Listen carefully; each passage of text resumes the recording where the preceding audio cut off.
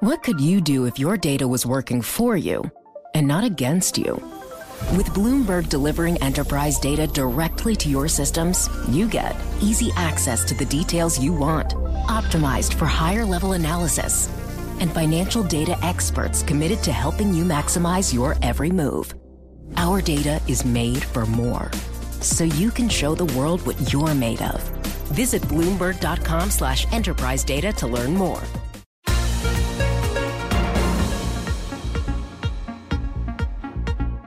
Welcome to the Bloomberg P&L podcast. I'm Pim Fox, along with my co-host, Lisa Abramowitz. Each day, we bring you the most important, noteworthy, and useful interviews for you and your money, whether you're at the grocery store or the trading floor. Find the Bloomberg P&L podcast on Apple Podcasts, SoundCloud, and Bloomberg.com.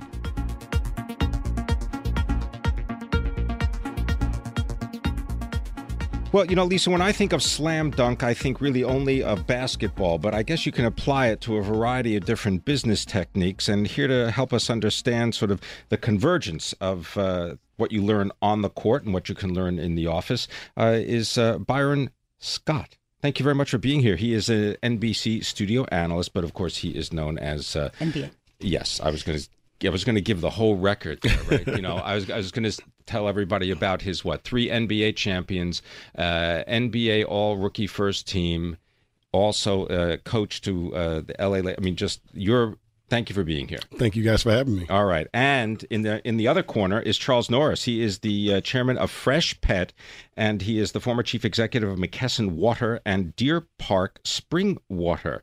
Charles, thanks for being here. A pleasure. Okay, so this is the obvious question. What do you two gentlemen have in common? We were just talking about that. Even though we don't look alike, we have a lot in common. We are separated by at least a couple inches.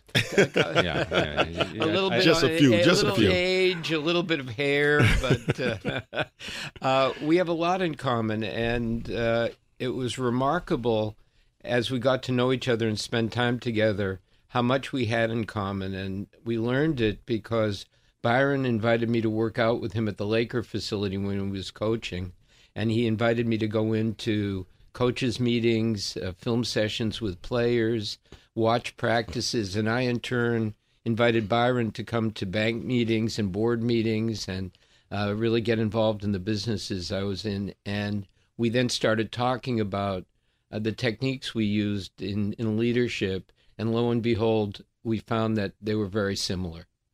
Well, Byron, so you coached the Sacramento Kings, New Jersey Nets, New Orleans Hornets. I could go on and on. What one skill do you think sort of connects both the corporate world and the ball court? Well, I think, Lisa, from a leadership standpoint, and Charlie's taught me this, in various ways, and I was doing it and really didn't know I was doing it. But you really got to get to the heads and hearts of the people that you're dealing with. And in basketball, that is the players. In the business world, in the corporate world, he's dealing with his employees. So it just taught me that, you have to ask that second and that third question, because the one thing that you want them to know is that you're very interested in the things that they want to bring to the table. And we both believe that you have to be able to delegate authority, to people. In my case, it was assistant coaches, to give them the right to go out and do their job to the best of their ability. And if they fail, then you kind of jump in. But you want to have them have that sense of knowing that, everything they do counts as well. And I think that's something that Charlie and I both had in common, coming from our backgrounds. So you co-authored a book that was just released, Slam Dunk Success. It was published by Center Street on April 25th. So that's yesterday. Correct. It just came out. What was the process of writing it like? I mean, Byron, you were telling me about the death like workouts that you guys engaged on. But what was the process of writing the book like? It was great, to be honest with you. I mean, once we decided that this is something that we could really do, and a lot of that was because of Charlie's wife, Peggy, who said, who used to be an editor herself, and said she really thought we had something here. Then we started taking it a little bit more serious, and we contacted a friend of Charlie's named Todd Smith, who took it to a totally different level. But in the process of doing it, our writer, John Warwick, who's a great writer, who did a great job of really capturing, I think, the essence of what this book is all about. And we both speak in the first person, and he was really able to kind of capture everything that we wanted to really apply to the leadership roles in the other chapters that we have in the book that we thought would be very interesting to a lot of our readers. If I can add something to that, Byron and I sat down and we listed about 15 leadership qualities that we had in common. And when John Warwick interviewed us, he interviewed us thinking specifically about each of those leadership qualities as a separate chapter. Now, Charles, I want to just put it to you that, and it's your success at McKesson, Water, also Deer Park, and also Fresh Pet. How do you contrast that with what perhaps goes on in the court, which is if you don't perform on the court or as a coach, your time there is pretty limited.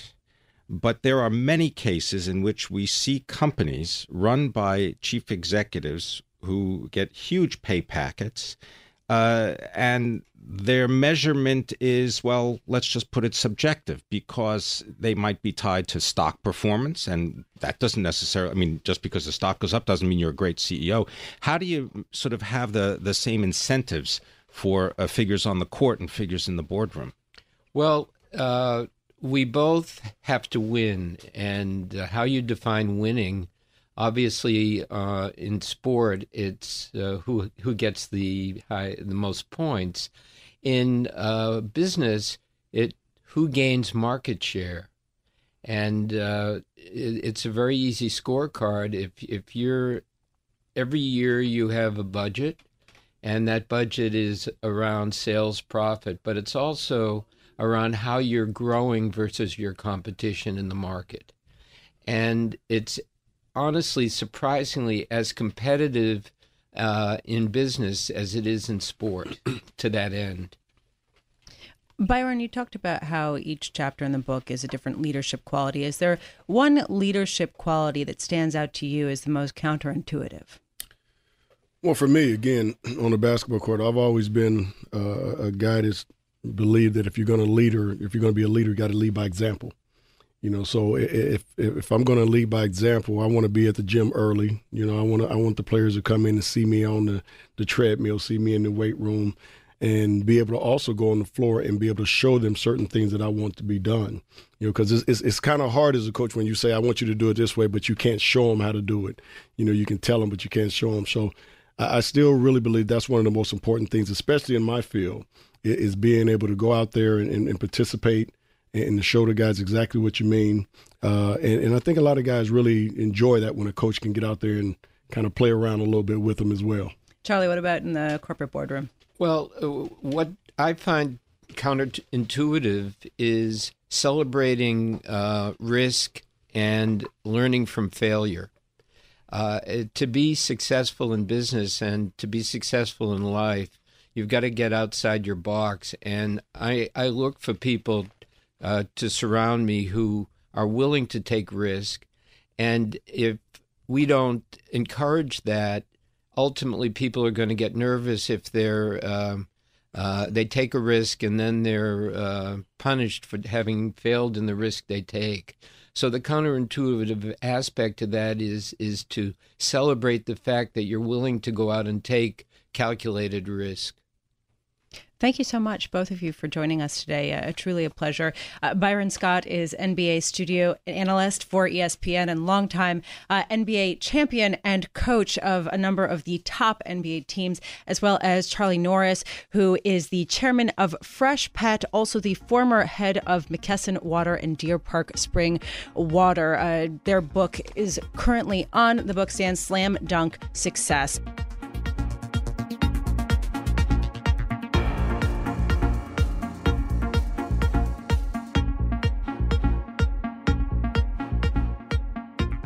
Loneliness is a killer, as Pim was saying. A lot of older people are increasingly living alone, and this is an increasing problem for many. Dor Schooler might have the answer. Dor Schooler is Chief Executive Officer of Intuition Robotics, which is an Israeli startup focused on creating electronic companions for people who perhaps live alone. Dor, thank you so much for joining us. First of all, just let's start with, what is LEQ? Hi, Lisa. Thanks for having me on. Yeah, LEQ is an active aging companion. She's a social robot that actually lives in the home of the older adult, usually in the living room, and it helps them be more connected and engaged. It helps them to simplify the way they communicate with their family by bridging the digital divide, and it helps them meet their own goals towards an active aging lifestyle by helping them and prodding them to go for a walk, take their medication on time, learn new things every day, and so on.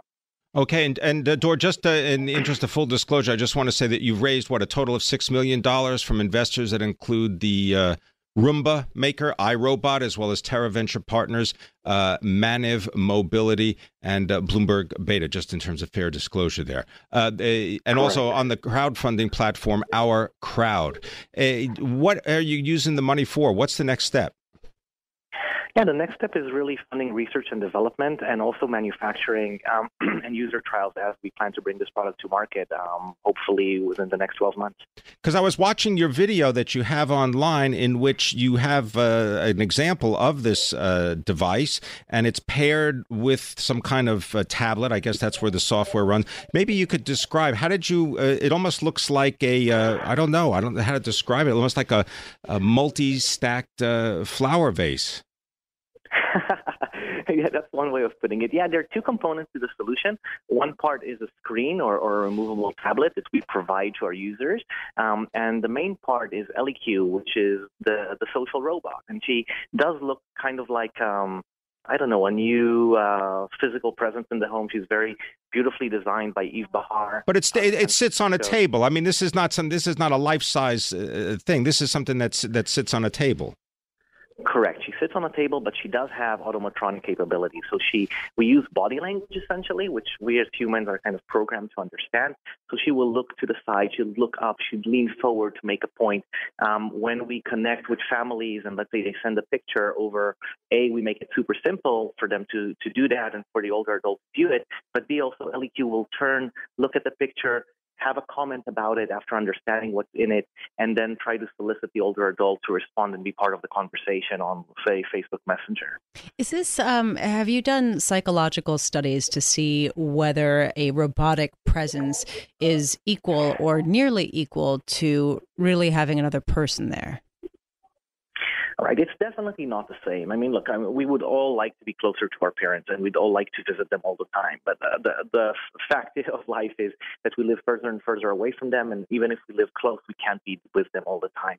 So we're not trying to replace a meaningful interaction between humans with some kind of a robot. What we are trying to do is bring to bear technology that will help bring people closer together, overcome the digital divide, help older adults consume music and TED Talks and other interesting things that are available to them, and also be somewhat of a nudge or an assistant or coach, if you will, to help convince them to go for walks and to take their medication on time and so on. So it's not a replacement for sure, but it is better than being alone. And let's remember that 90% of older adults live at home. About 60% of them self-profess that they're lonely and socially isolated. About 50% see the TV as their main companion, and about 40% talk to one person or less a week. So it is what it is, and we're trying to do what we can to make the situation better and help people live fuller lives. Have you started selling LEQ? We have not started selling LEQ. She's now starting trials in the San Francisco Bay Area. And you're right that there are good demonstrations, and we're starting a pilot program, but we still need to learn how people react to the product, if it's, the usability is the way we hope it will be, and we have to do those things before we start selling the product. Dor, you are a serial entrepreneur, correct? Correct. Maybe just give people a little bit of your background, and why did you choose this as your next project? Sure, yes. I did my first startup straight after leaving military intelligence in the Israeli army at age 23, and this is now my fifth venture. The last one was actually inside a large company, which was Alcatel-Lucent, now part of Nokia. And my co-founders and I decided that we really want to do something with high social impact this time around, and touch people's lives. And, there are now direct results proven by the Center of Disease Control of loneliness and social isolation, where it actually creates accelerated dementia, depression, and even mortality. But the good news is that there are other studies that show that when older adults practice active aging, when they're actually more active and engaged, they push out dementia 47% of the time, they heal faster from illness and disease 25% of the time, and they're just happier. So we really are trying to harness the latest technology in artificial intelligence and machine learning and voice platforms and robotics to try and bring as many older adults to that second category as possible. I want to thank you very much for joining us and sharing your thoughts and telling us about this invention. Dor Schuler is the Chief Executive Officer of Intuition Robotics. They are based in Israel. You can follow him on Twitter at Dor, D-O-R, Schuler, S-K-U-L-E-R.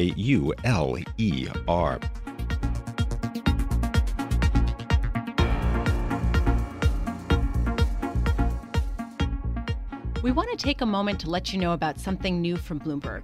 Starting right now, you can use our iOS app or our new Google Chrome extension to scan any news story on any website, instantly revealing relevant news and market data from Bloomberg and other sources related to the companies and people you're reading about. So no matter where you're reading the news, you can bring the power of Bloomberg's news and data with you. It's pretty amazing. Download our iOS app or search for the Bloomberg extension on the Chrome store to try it out. Learn more at Bloomberg.com/lens.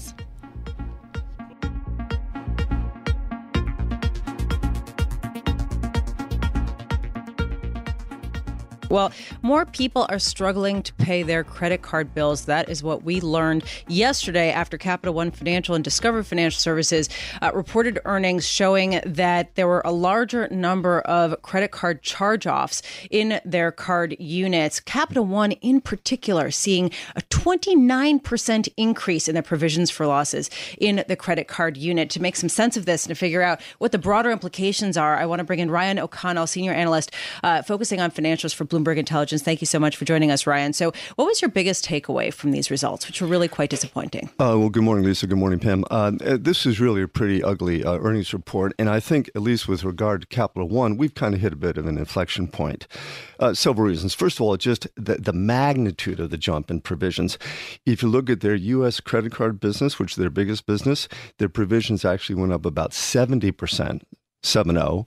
That's year over year. To what? Just to give some sort of perspective of the dollar amount that we're talking. About $1.7 billion. So that means the amount of money that they're setting aside to cover potential losses in their card unit has now gone to $1.7 billion. Right. And that's year over year. You're absolutely right about the 29%. That's just a quarter. So year over year. And the other thing is their charge-off rate went from about 4% to 5%. And what they also said is, folks, you should expect 5% for the rest of the year. So this isn't just a one-quarter blip. This is a change. Did they give any details as to what is behind this? Right, Pim. So what I thought was also very interesting about this is that Cap One is basically changing its tune. Up until now, the reason for more bad loans, more charge-offs is a lot of loan growth, which is true, and the loans are getting older. This time, what they said is, we've changed our view on the way consumers are behaving. What does that mean? Yeah. Change their view. I mean, is this because, because if someone doesn't repay a loan, it can be because there's something wrong with the way the loan was put together in the first place, or the person should not have been allowed, or the company should have been allowed to actually take out the loan. Are they giving credit cards to people that they shouldn't be giving them to? Well, that's a great question. I guess let's refer to it this way. They are referring to higher levels of consumer debt. And again, we have to bear in mind that they're really talking about their subprime customers, right? Because that's about a third of their business. As to whether or not they made bad loans, let's just look at the results. Well, I think, though, it's important to note if they're changing their tune and they're now saying that there's a change in consumer behavior, this is pretty fuzzy. Does this mean they really don't have a handle on why there has been such an unexpectedly big increase in charge-offs? Well, what I would say is that they sounded a lot more cautious on this call than they have in the last several calls. And I think they just see higher levels of indebtedness. In hindsight, perhaps they got a little bit aggressive on the loan growth, but they've been tamping that down. So is Capital One alone in an isolated case in this pretty substantial increase in net charge-offs? I mean, yes, Discover also saw a larger amount of charge-offs than expected, but still way below Capital One. Or does this sort of point to some kind of broader weakness in the consumer? Well, we'll have to see. Synchrony, which also has a large subprime credit card business, they were going to report their earnings on Friday, and we'll just have to see how that goes out. I'm not prejudging that. To your point, Lisa, Discover's, their charge-offs went up a bit, but it wasn't a big deal. And Discover still says that things are going pretty much as they expected. Now, again, the big difference is Capital One's got about a third of their customers and credit cards in subprime, and Discover doesn't. Was the subprime market a strategic position for the bank? I mean, do they say, we want to go after these people because this is where we can make the most money, even if we do have to do charge-offs later on? I mean, this can't be something that just happened, right? I mean, it's not like a multi-week event. This is something that's taken a while to happen. Capital One has been in the subprime credit card business and in the subprime auto business for a long time. Now, to be fair to Capital One, they are still expecting 7 to 11% earnings growth this year. But frankly, a lot of that is from cost cuts. And also they're doing better in their commercial bank because the energy loan crisis is sort of passing. So first, I've got two questions. First, did we see weakness also among some prime credit card customers, or is the pain entirely isolated to the subprime customer?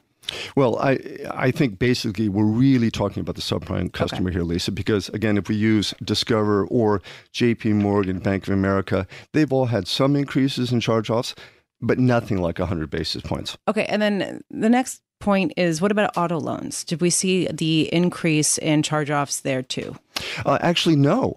Net charge-offs for the auto loans were flat year over year. One of the things we've also trying to track is the correlation between this and what happens in the larger economy, obviously. Any prospect of the bank say anything about wages or about people being able to make more money? Well, again, the tone in the commentary was very different. So at Discover, they still see a growing economy. Again, they're dealing with, and they're still making money, as you just described. So maybe they're saying, all right, we're willing to take this hit. I mean, even though the stock is down, I think about 4%, 4%, right? 3.8% right now. It's down more than $3 a share. They're willing to take that hit because they believe that they're going to be able to take this hit and not have it affect the bottom line. Well, it certainly affected the bottom line in this quarter. I think their expectation is they've been in this business for a long time. They're going to ride through different cycles. And again, they are tightening up. Just be clear, they were tightening up on loan growth now. So they're responding. They are responding. Because, I mean, they're down 5%, so 5.5% so far this year at stock, and just paying a 1.9% dividend. And just to put this into perspective, the total amount of credit card debt in the U.S. has exceeded $1 trillion for the first time since the financial crisis. So there's a lot of money at stake here. Clearly. Well, one other thing is that this is the highest level of net charge-offs in about 6 years for Cap One. All right. Ryan O'Connell, thank you so much for joining us. Ryan O'Connell is senior analyst focusing on financials for Bloomberg Intelligence, and he joins us in our Bloomberg 1130 studio.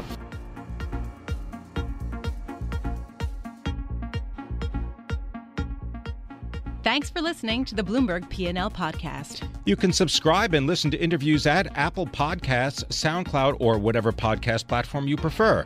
I'm Pim Fox. I'm on Twitter @PimFox. I'm on Twitter @Lisa Abramowitz1. Before the podcast, you can always catch us worldwide on Bloomberg Radio.